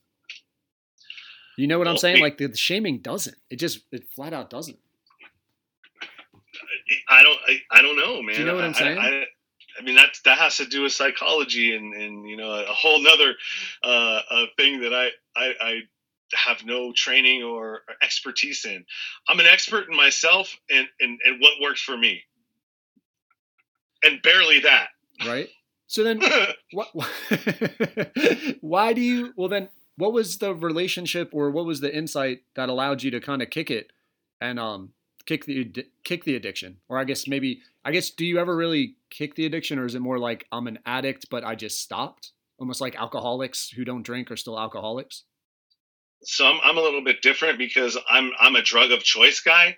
So like I don't do my drug of choice anymore, and I've realized what my triggers and everything else were around that, and so I can kind of like I kind of tell people like I'm sort of like a mogwai now. A mogwai? Yeah, remember in Gremlins how he started out as a mogwai, but if you fed him after midnight or got him wet, all this bad shit would happen. Got you. I did not remember the name, but yeah. Okay, so yeah, that's kind of what I am. You know what I mean? So it's like, all right, well, I could be this cute little mogwai, but if I end up at a bar at closing and I start hanging out, because you know what happens. Everybody, hey, let's go to my place after. And, you could just be a random and just follow the train and end up somewhere and like where drugs start flowing. Right. That's a bad situation for me to be in. I probably shouldn't do that. So it's like knowing the things and the places where I should be and not be and not waiting till the last minute and go, oh yeah, I probably shouldn't be here, but since I'm already here, fuck it, I might as well go. Gotcha. You know, and just being a piece of shit, dude. I mean, I'm going to be honest with you. I was a piece of shit. I was a horrible person. You know, I used people. I had no conscience. You know, I was kind of sociopathic in a way, not like in a killing way, but like in another way. Yeah, like lacking the non-emotional intelligence. Because if you're using people, you got emotional intelligence, but the empathy of like it's wrong what I'm doing. Yeah. And so it was just the culmination of that, and like I'm 30 something. I'm still, you know what I mean? It's just like, all right, I know this is not where I want to be. This doesn't have a future for me. And so I needed to start looking at what I could do to provide a future for myself in the short amount of time that I have left. You know what I mean? Right. Man. All the people that I went to high school with, all the people that I grew up with were so far ahead of me, and I'm still back in ninth grade, and these people have already graduated college and have, you know, homes and mortgages and all that stuff. And, you know, it's not a bad thing that I don't, especially now, but when you're thinking about it, it's like I started being ashamed of myself. Gotcha. And then that's actually, that realization, right, is a very powerful deterrent for doing shit. Yeah, because now I'm like, all right, well, what am I going to do about retirement? Shit, I'm 30 years old. I got a career. So 20 years retirement, that's going to put me at 50. But, you know what I mean? Who knows if I can retire at that? I mean, even now, look at my dad. He lost $150,000 when the stock market tanked this time. Right. You know what I mean? So there's a lot of people from this that were going to retire, but now have to work an extra 5 years because they can't. Yeah. You know, and so there's like all of these things that were coming into my head, and I was like, fuck, what am I going to do? And so I just started doing the next right thing. And okay, you accomplished this goal. Now let's accomplish this. And so I started building my self-esteem up and my confidence. Yeah. And it just went from, you know, the things that I should have learned when I was a child and as growing up, going through, okay, now you go to college, or now you go to a trade school, and now you go to do this, and now you go to do that. But see, that again takes me to what I just can't fucking get by is like, how is it that you get that realization at 30 when you're in these institutions and their fucking purpose, their job, their mission statement should be to get that shit in your head, and it's not, right? Like that's what I can't get past, is why is that realization not happening in a controlled, supportive environment? Because it's not designed for that. I guess so, right?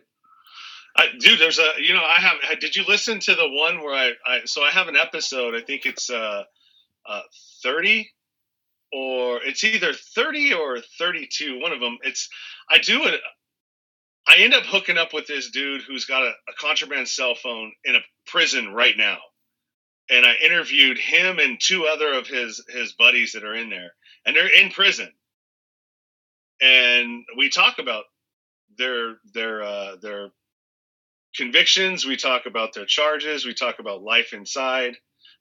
You know, from my perspective as somebody who'd been there for 3 years versus them, who two of them are doing 20 plus and the other guy's doing life for murder. Fuck. And so, yeah, check that one out. Your listeners, check out that episode. It's called, I think it's 30 or 31. I don't know. It's around the 30s, the low 30s. Jesus. So, why? So they're just it's hard for me to wrap my mind around, especially from the younger aspect of it versus, I guess, like an adult prison. I could almost understand not giving up, but the policy being like, fuck them, they're criminals if you're older. But how, when people are younger, are they just not getting this message and continuing to just stay in this fucking cycle? Like that's a fucked up institution. I just can't get past it. Okay, well, I'll give you an example. So right now I'm doing well, right? You would think that I would be a great speaker to come into one of the institutions that I was a resident at, right? Yeah.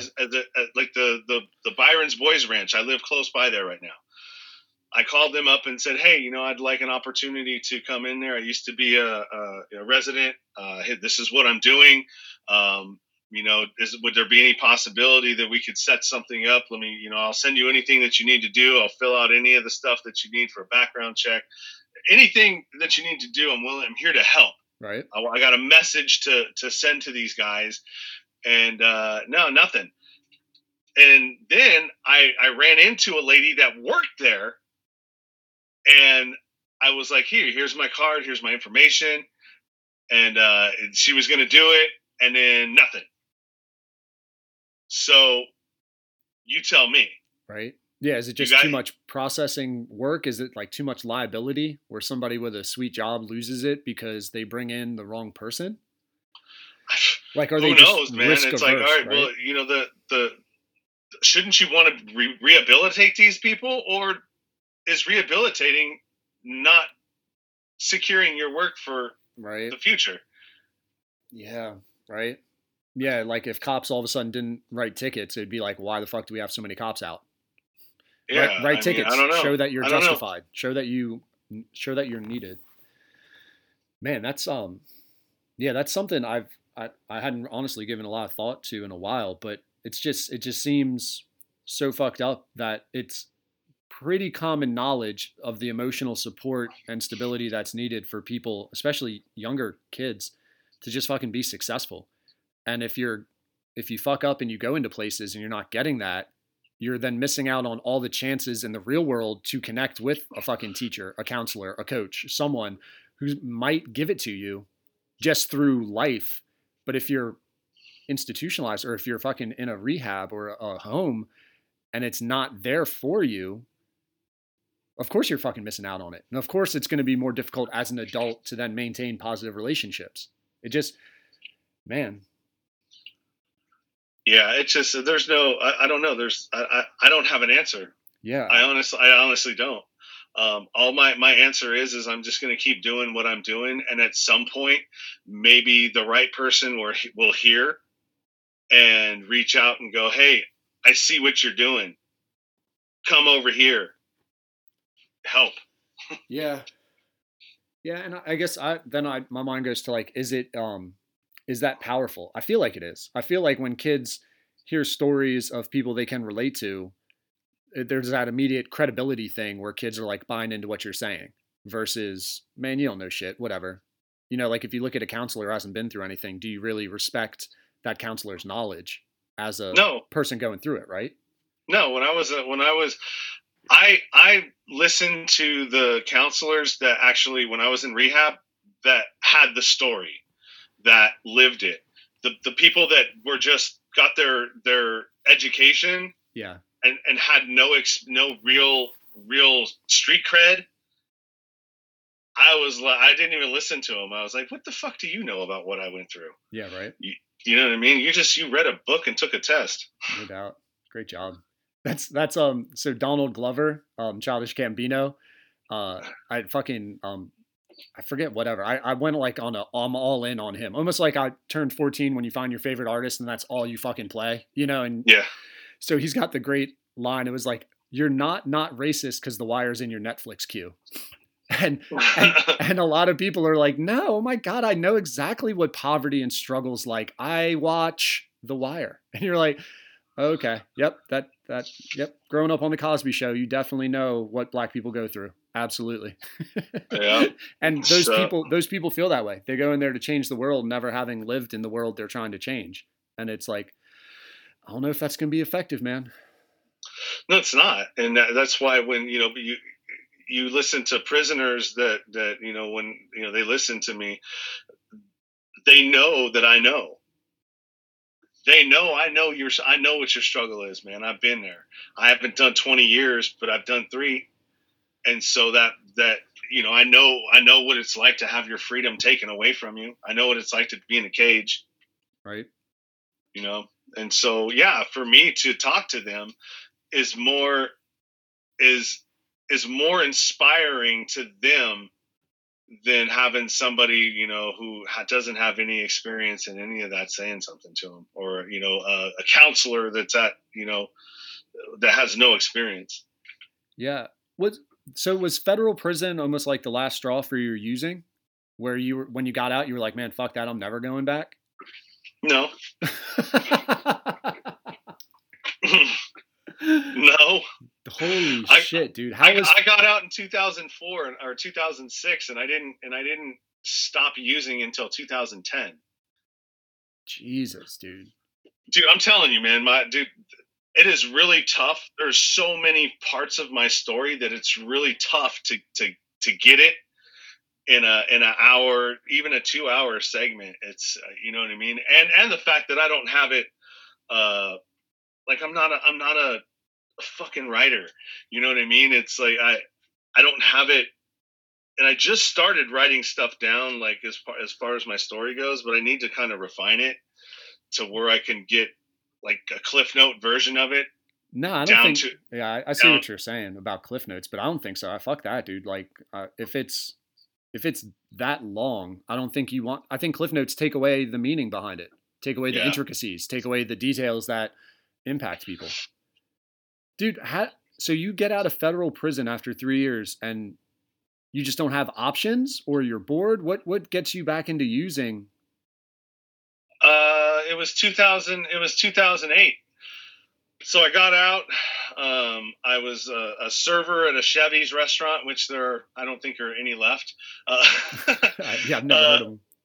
A Chevy's restaurant. I'd done a bunch of different stuff. So I was a valet parker, because I came out with no skills. You know what I mean? I have no job history, no job experience. Jesus, talk about another fucking thing, but whatever. Like, again, like just failing people, setting them up for failure by not fucking training them. Jesus. Yeah, and so when I was in there, I was cutting hair. So I was like, all right, well, let me go to let me enroll in cosmetology school, because I didn't want to be a barber, because I didn't want to be around a bunch of dudes. I just spent 3 years around a bunch of dudes, so let's try cosmetology, because then at least I'll be around chicks. And then that didn't work out, because all I wanted to do is fuck all the chicks. Right. And so that didn't work out. I was a food server, and finally I met some dude and I gotten married, and that didn't work out either. But I'd met some dude that was friends with her and said, hey man, why don't you come and join the union and, get a real job. And I was like, yeah, maybe that sounds like a good idea. And so I did. And so I got into that union and was an apprentice. And I don't know, what was the question that you asked me? I'm sorry. No, it's all right. It was getting back into using after dealing with federal prison for 3 years. Okay. So, I still hadn't used. I was in, I drank, when I got out, and, had a struggle with alcohol because I was decompressing from being in there, having PTSD and everything that happens to you when you're in prison. You're segregated from people. You're running with a group, so I hated black people because I ran with the whites, and so I had all this programming in my head that I had to get rid of. Oh shit. Yeah. You know what I mean? And so when I got out, I was just like, dude, this is overwhelming. And so I just stayed drunk for a while and pulled myself out of that, got into the union. And then 2008 happened, 2009, the economy crashed. I went on unemployment, wasn't working, and just started hanging around. I had that itch, man. I didn't know how to curb that itch yet. And so I hung around some of the old people that I went to school with or that I grew up with, and I knew that we're still involved in that life. And, you start, if you're an alcoholic, man, you hang out at the bar long enough, man, you're going to take a drink at some point, right? Yeah. No, yeah. And so it just happened. And then fucking from there, I was on and cracking again, man. How do you curb the itch now? Podcasting? I have way more to lose now. Gotcha. You know what I mean? So it's risk versus reward. Back then, I didn't have a lot to lose. So what was the risk? Right. Maybe I have some fun, get laid, chase some tail around. Now it's like, okay, well, what do I have to lose? So the freedom, everything that I've accumulated, man. I got a daughter now. I'm a role model now. Right. You know. Yeah. So then the freedom wasn't incentive enough for you. You were like, man, fuck, if I get busted, I'm gonna go back to this PTSD giving lifestyle. Yeah, well, I mean, what was I losing? I didn't have anything. No, that's what I'm saying. Just having freedom. You get out and it's not. It doesn't even feel free, huh? No, well, because you have all these things that you got to do. You got, you have probation, supervised release, all of this other stuff, and so I got you. I don't know, man. It's hard to explain it. No, yeah, and I'm not judging at all. I'm just trying to get because that's to me, I would be like, well, when people feel like they don't have anything to lose, my immediate thought goes to like freedom. But what is freedom, right? Freedom is the ability to kind of choose. And if you don't have any choice, if you're fucking laid off, or if you're having to still attend all these time meetings and requirements, you're like, dude, it's just like fucking being locked up, except it's like a dog whose leash is too short to get them to their food. It's like, fuck, man, if I just go back in the kennel, I can get my food. Like, why are you showing me all this freedom, but I can't experience it? And that to me would add to like the angst or the anxiety. Yeah, well, I mean, and that's why the recidivism rate is so high. Nailed it. You know what I mean? Because there's a lot of guys that are just like, fuck this. You're setting me up to fail, so I might as well just go do what I want to do. Yeah. Because that's where I'm going to end up anyways. Right. God. And if you don't have a support system out there, and that I was lucky, man. I danced on the line all the time. Like, I was doing all kinds of crime when I was criminal shit when I was on supervised release, but I just figured out how to kind of game the system, so to say. Right. But I mean, I got caught up eventually. I think what tanked me there is that I got busted, and I got really lucky. I'd learned how to do credit card fraud, and so basically print out credit cards, press them, encode the back magnetic strip, make the IDs to go along with them. I'd learned all this stuff after I got out of prison. Right. Just in casual conversation, or you're like Googling this shit? No, I sought out. I knew some people that knew some people that knew some people, and I was like, hey, I know this is possible. Put me in contact with the people I need to go. And because I knew a lot of people, man. And so they made it happen. They made the connection, and me and this dude how in life there are these guys that you hang out that you come across your life and that you just immediately click with, and it's like, bam. Yeah. And you guys are glued at the hip. Yeah. All right. So that was me and this dude. And so he taught me everything, how to do this shit. And I'm still friends with him to this day. I progressed and got out of that and, stopped using, and he is still out there. I don't know if he's still using or not, but I know he's been homeless. He's been struggling. I mean, I've helped him out numbers of times. I even let him use one of my vehicles for a year to try to get his shit together, and it just didn't work out. I had to take my vehicle back, but it was I don't know, man. It's yeah, so you just saw it as like a kind of a way to make a little extra money, huh? And then you got like your probation officer found out, or like the blame went on him? No, it was New Year's Day. I'd been up all night. I'd been up for like 3 days. I was working on a card, and I was doing these. I can't say what I was doing because I never got caught. I didn't get caught for it, but I went. Well, I got caught for this, so I set up an online pickup. You order online, pick it up in the store. So Best Buy, what they would do is they only required you to use the lot in order to pick something up. All they needed was the credit card, and the last 4 digits had to match, right? Okay.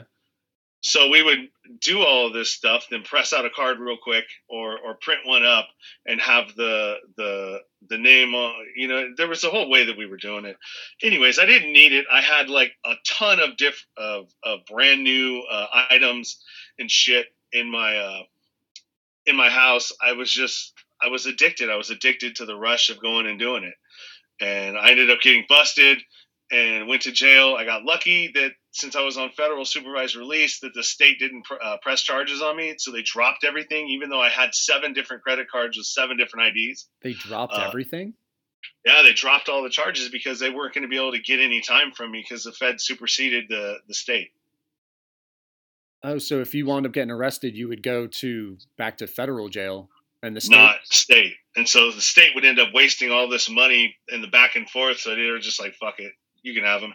Jesus, that's amazing. And then what happened with the federal stuff? You just like another level of probation? No, I went and did a 90-day drug rehab. Oh, wow. And then I got in trouble again, and then had to go do 90 days at the at a county facility. So, yeah, I got to wrap this up honestly because I got another one at 8:00 scheduled. All right, man. So, well, let me ask you this, dude, because I'm trying to do this new segment. Thank you for your time so far. I'm trying to end the podcast with a best first for last. We've saved the best first for last. Sponsored by Abstinence. Waiting makes it worthwhile. So if you can think of a first experience, your best first for last. And I mean, you've been telling fucking tales all day anyway. But shit, my best first experience. Yeah, best first for last, man. Oh, that's a tough one, man. I've got a lot of first experiences.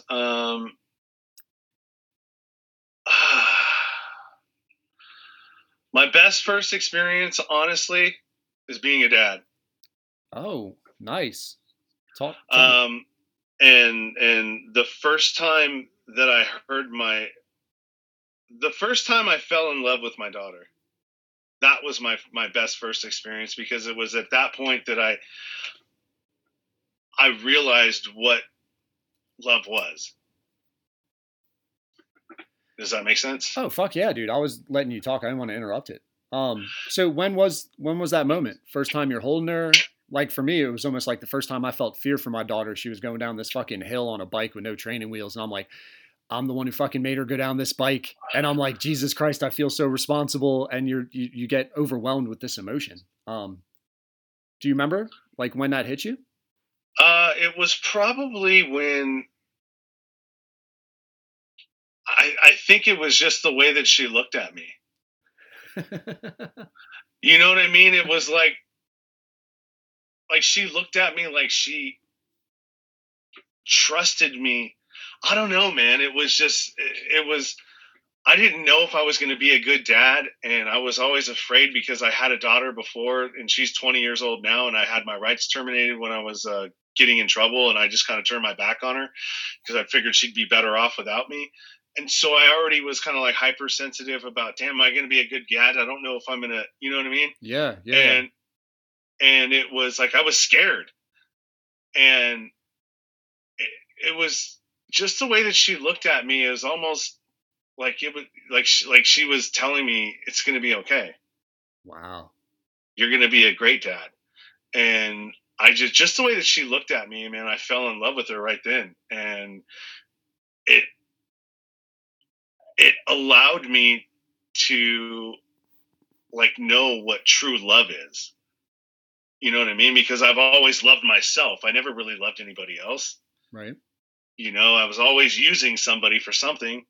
And even if I wasn't, I had love for you, but I don't think that I was ever in love with you because I didn't have the capacity or the understanding to even know what that emotion was.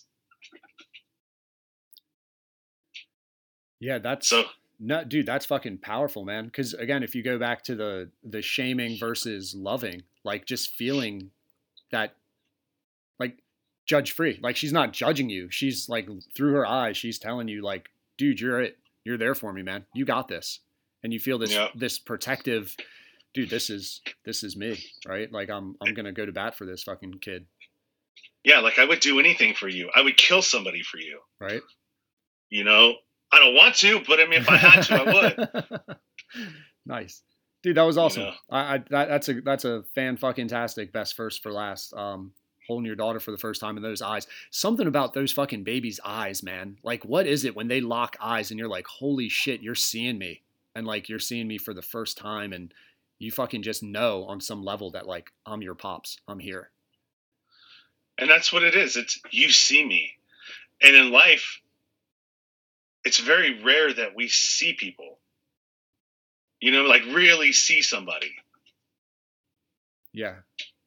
Yeah, we're so fucking distracted. And you get those moments of just connection, especially when the kids, because it's all about that moment, right? You're not multitasking and doing 40 fucking other things. It's like, I am where my feet are, and I'm all in on this kid at this moment. And then it's flip on that. It's like, oh, I'm responsible for you now. You know what I mean? Yeah. And it's like, so I get to help shape who you become. And then I start thinking about, okay, well, how was I shaped? And like, okay, I get to change that story now. Right. You know what I mean? I get to break the cycle, and it's going to start with you. Right. And so, you know, and then that's what changed me from doing a lot of stuff. Like I you know, broke up with my chick because we were in a toxic relationship. A lot of it probably had to do with me, but I wasn't going to allow my daughter to be witness to a relationship that was like this, because that's just going to shape her into thinking that that's what relationships are like. So down the road, you know, her future self is going to get involved with somebody who's just like me. And then she's going to stick around because she's going to think that it's okay. Right. And so I'm trying to build a better picture for her. And, you know, I'd rather be in two happy homes than one miserable one, because at least she's getting an idea of what happiness is instead of misery. Right. Man, I don't know. Man, you fucking liar. You said you don't write. That shit could have been on cards. You just spit right there, dude. That was some it wasn't a freestyle rap, but that was a fucking freestyle. That was beautiful. That was beautiful wording, dude. Oh, thank you. Appreciate it. Right. Cool, man. Well, Sean, I'll let you go, man. It was great getting to know you. And just thank you so much for the time. I'm sorry I sucked up your whole 2-hour slot. Hopefully you got enough time to use the bathroom. Dude, that's why I slotted it that way, because I know my story is long. And so usually when I do an interview with somebody, you know, and I'm a guest on somebody else's show, I like to give it at least an hour and a half to 2 hours, because it just, you know, I can be long-winded. Right. I'm chatty as fuck, man. Yeah, no, it's good to hear, man. It was interesting. Great insight for me, especially not having all those kind of experiences, just trying to gain understanding and sympathy and empathy for people with addictions at the very least. And like, don't fucking shame. I think my message is like, dude, that shame shit really does not work. And the fucking system's broken. Jesus Christ. The system's broken. All right. Oh, yeah. I won't go rambling on anymore. Sorry. All right, man. Thanks so much again for your time, Sean. I really appreciate it. Yeah, no problem, man. If you need more, want to do it again, or find a different aspect of it that you want more clarity, feel free to reach out, man. Sweet. I appreciate that, dude. Thanks so much. All right, man. All right. Later. And I've now become an expert on the subject I like most. Getting to know. Thanks to Sean for his time, and props to him for becoming so fucking productive with his mind and mentality. If you're listening, be sure to hit him up if you want a motivational speaker for youth who are just going through the shit that he went through. He's just trying to make a difference. Believe in my man. Thanks to Potts for making cooking in our kitchen so convenient. Please continue to friend, follow, listen, subscribe, rate, review the podcast on all the platforms where you listen to it, and on all the social media sites, Twitter, Facebook, Instagram, that we are found. Adios.